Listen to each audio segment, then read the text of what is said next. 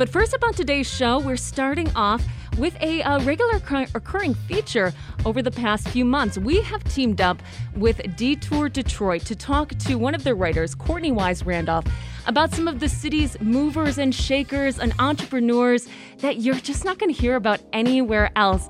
And Courtney, thanks for coming onto the show again today. Well, thank you for having me. And it's always a pleasure. Always bring us such a fascinating guest. And before we get into who we've got on the line today, we just played part 4 and 5 of our COVID Diaries, which was a project you were at the helm of last year. You walked in the studio and we were finishing up part 6 there. How does it feel to be listening to this very intimate, very personal work that you did a year ago after the pandemic and after so much other stuff has happened? I reflected on this the other day after it was announced, kind of the accolades that project is getting for innovation. I never expected that to happen. I never expected to really be a part of that kind of project, and the feelings were really bittersweet. I've had a long desire to share stories that are really intimate and personal about the lives of everyday people, and that project gave me an opportunity to talk and examine about my experience just living life. And I lost some people that I loved dearly, and I missed them so much. But I also just really appreciate that the project has been received so well, so that in that time that I was able to express how I was feeling and share such really deep pain, there is some sort of gift that's coming back from me putting that out there in the world in the first place. And also I'll say that last chapter that was shared when I was walking in the studio, I was just thinking about how my daughter finally isn't consumed by the tablet. So before she was like, what else can I do? But now the weather's breaking and we're outside. So that is a bright point there. I know the COVID Diaries has resonated with a lot of people. And if you'd like to see the entire series, just head over to WDET.org to do that. But we have you in studio today because we started a brand new partnership with you guys at Detour Detroit. You've been writing a column for them, talking to some of the city's entrepreneurs, movers and shakers, really interesting folks that aren't getting the kind of coverage that they would get anywhere else. And so you've got on the line today a fashion designer here in Detroit who's doing something pretty unique. Tell us about them. Yeah, so Raffa Reuther is an interdisciplinary artist who has been creating all of their life. And fashion isn't something that's new to them, but this particular line of clothing that they created 2.5 years ago is new to the city of Detroit. They actually do have long-standing roots here, but we're here really to primarily talk about the clothing line. And just like a lot of new businesses, Raffa created this particular line to serve a need that they saw in themselves, really. There was a problem they were facing when they went out to look for clothes, and they decided that they would just go ahead and take care of that issue themselves. And we've got Raffa on the line right now. Hey, welcome to Culture Shift. Hey, thanks so much for having me. Raffa, thank you so much. It's a pleasure to have you on. I appreciate you for speaking to me for that article that we have in Get Busy that came out just a few days ago. But really, I just wanted to know if you could speak a bit more to the inspiration for creating Raffa, and why have you named it after yourself? That's a funny question for me. I've since I was a kid, I've had so many little different projects and small businesses, and tried to come up with different names that worked, and ultimately it was too much to remember, and it was me at the core of it. So like you were saying, this arose out of a need that I saw for myself. So it ultimately, I think, made sense to name it after myself.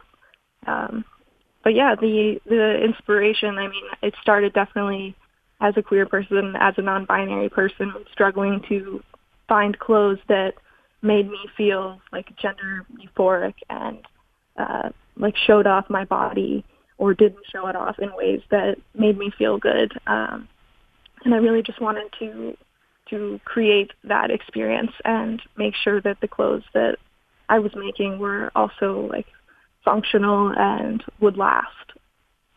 Yeah, I'm really, really fascinated by this notion of shape. You just shared you were interested in clothes that will make you feel gender euphoric and show off your body or not.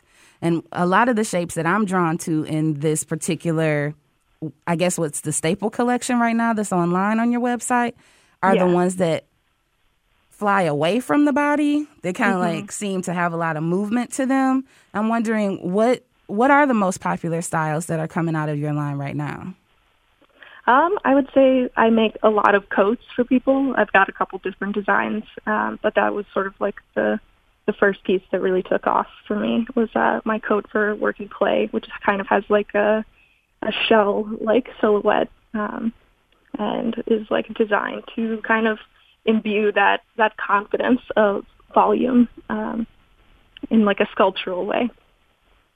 I really hope that people do go check out the website so they can see these shapes that I'm so fascinated by. The clothes are really they're colorful, but also designed specifically to be workwear.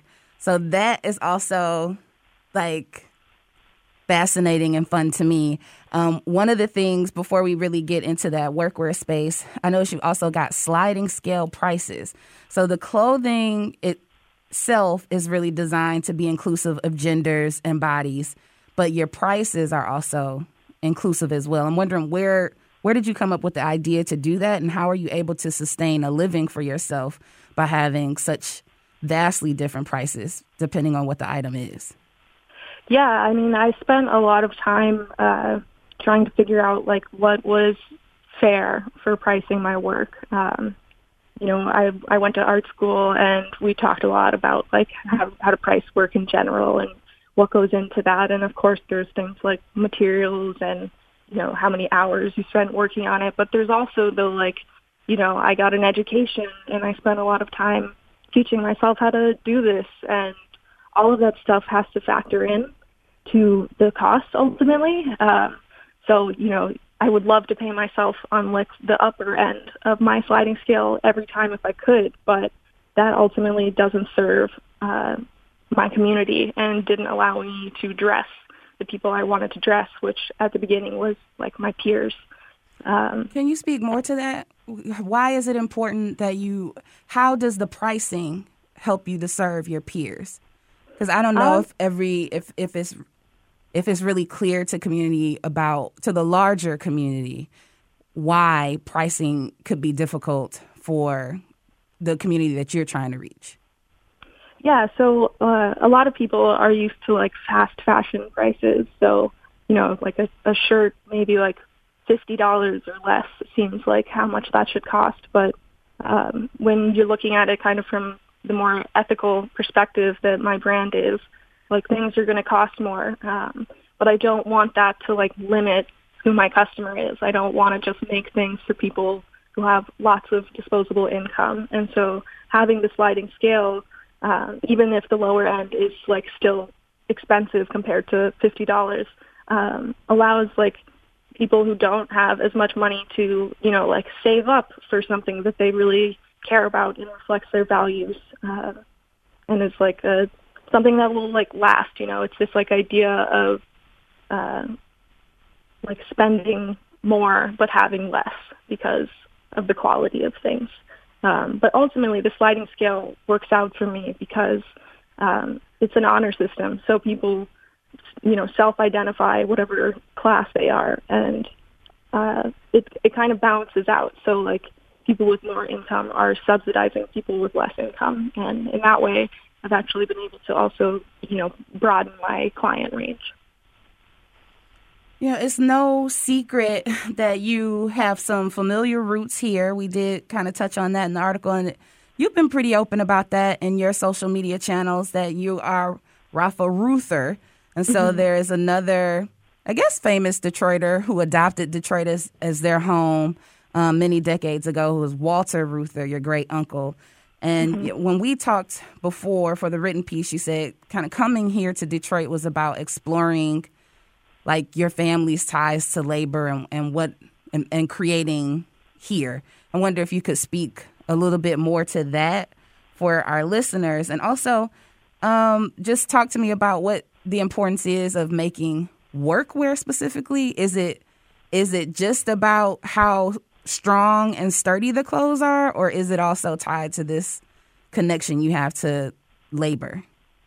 I think it's definitely tied to that. I mean, I've made lots of different kinds of clothes, but I sort of landed on workwear because of its durability and its roots and kind of the idea of dressing the worker. That's very much been like indoctrinated into me since I was a kid. You know, my family just really like values like workers' rights and valuing people and you know, people deserve to be paid a fair wage and have health care and all of these different issues. And all of that is kind of like imbued in why I'm doing what I'm doing. But I would say it's definitely been exciting to be in Detroit and be able to reconnect more deeply with like the Reuther legacy. And it makes me feel like my work is like tied more closely to those same ethics that like my great uncle and my grandpa had. And I'm excited to kind of delve into that more as I stay here. Raffa, this is Amanda. I just want to jump in. I have a quick question for you on this topic. You know, a couple of things that you've said so far have really struck me. One was gender-euphoric, and then you were talking about a work and play coat that you had made that you were going to get into. You know, that we've heard that term before, you know, work to play. But when I'm looking at the photos of your designs as workwear with these bright colors, these florals, the amount of playfulness that you're bringing to this otherwise, you know, usually very drab, you know, area of clothing. I love it. Is that, I know that's something that you've been thinking about, but to me it has this revolutionary sort of feel to it. Well, thank you. That's very, very kind of you. But I definitely agree. I mean, traditional workwear is like just about, you know, function. It's not about like looking cool. And I think Courtney really captured it in the article. Like, you can wear my pants to go, you know, garden in your backyard and put in a bunch of work, but you could also like wear it to brunch. And I like that it can be both of those things. But yeah, the playfulness is like very intrinsic with who I am as a person and what I want the brand to be. Like, I want those like classic functional things, but I just want a little bit of playfulness with that. And I mean, I just love color, and I think that people deserve more options with that. My last question for you is, what do you see as the future of the brand? I know you're right now making so much of these, actually all of the items, right, by hand. Mm-hmm. Is that? Yeah, it's just me. I mean, how are you going to keep doing that and still stick to these principles that you have? Yeah, I mean, it's definitely like the next step is going to require a lot of like reflection and figuring out what direction I want it to go in. But I mean, right now I am making everything by myself, and it's a lot of work, especially as like a person with chronic pain. There's just only so much I can do in a day. But I've been looking into like small scale ethical manufacturing. I know like Detroit has some programs that are starting up that are addressing that. So maybe that's like a way to go in the future. But I do know that I don't see the brand becoming like a huge company. That's like not so much the point for me. Well, what a pleasure. Yeah, maybe somebody listening will has you know, some materials or some advice for you, Raffa. I love that. Yeah. Thank you so much, Raffa. It's been a pleasure to speak to you and learn a little bit more about your brand. Yeah, thank you so much. Thanks for having me on.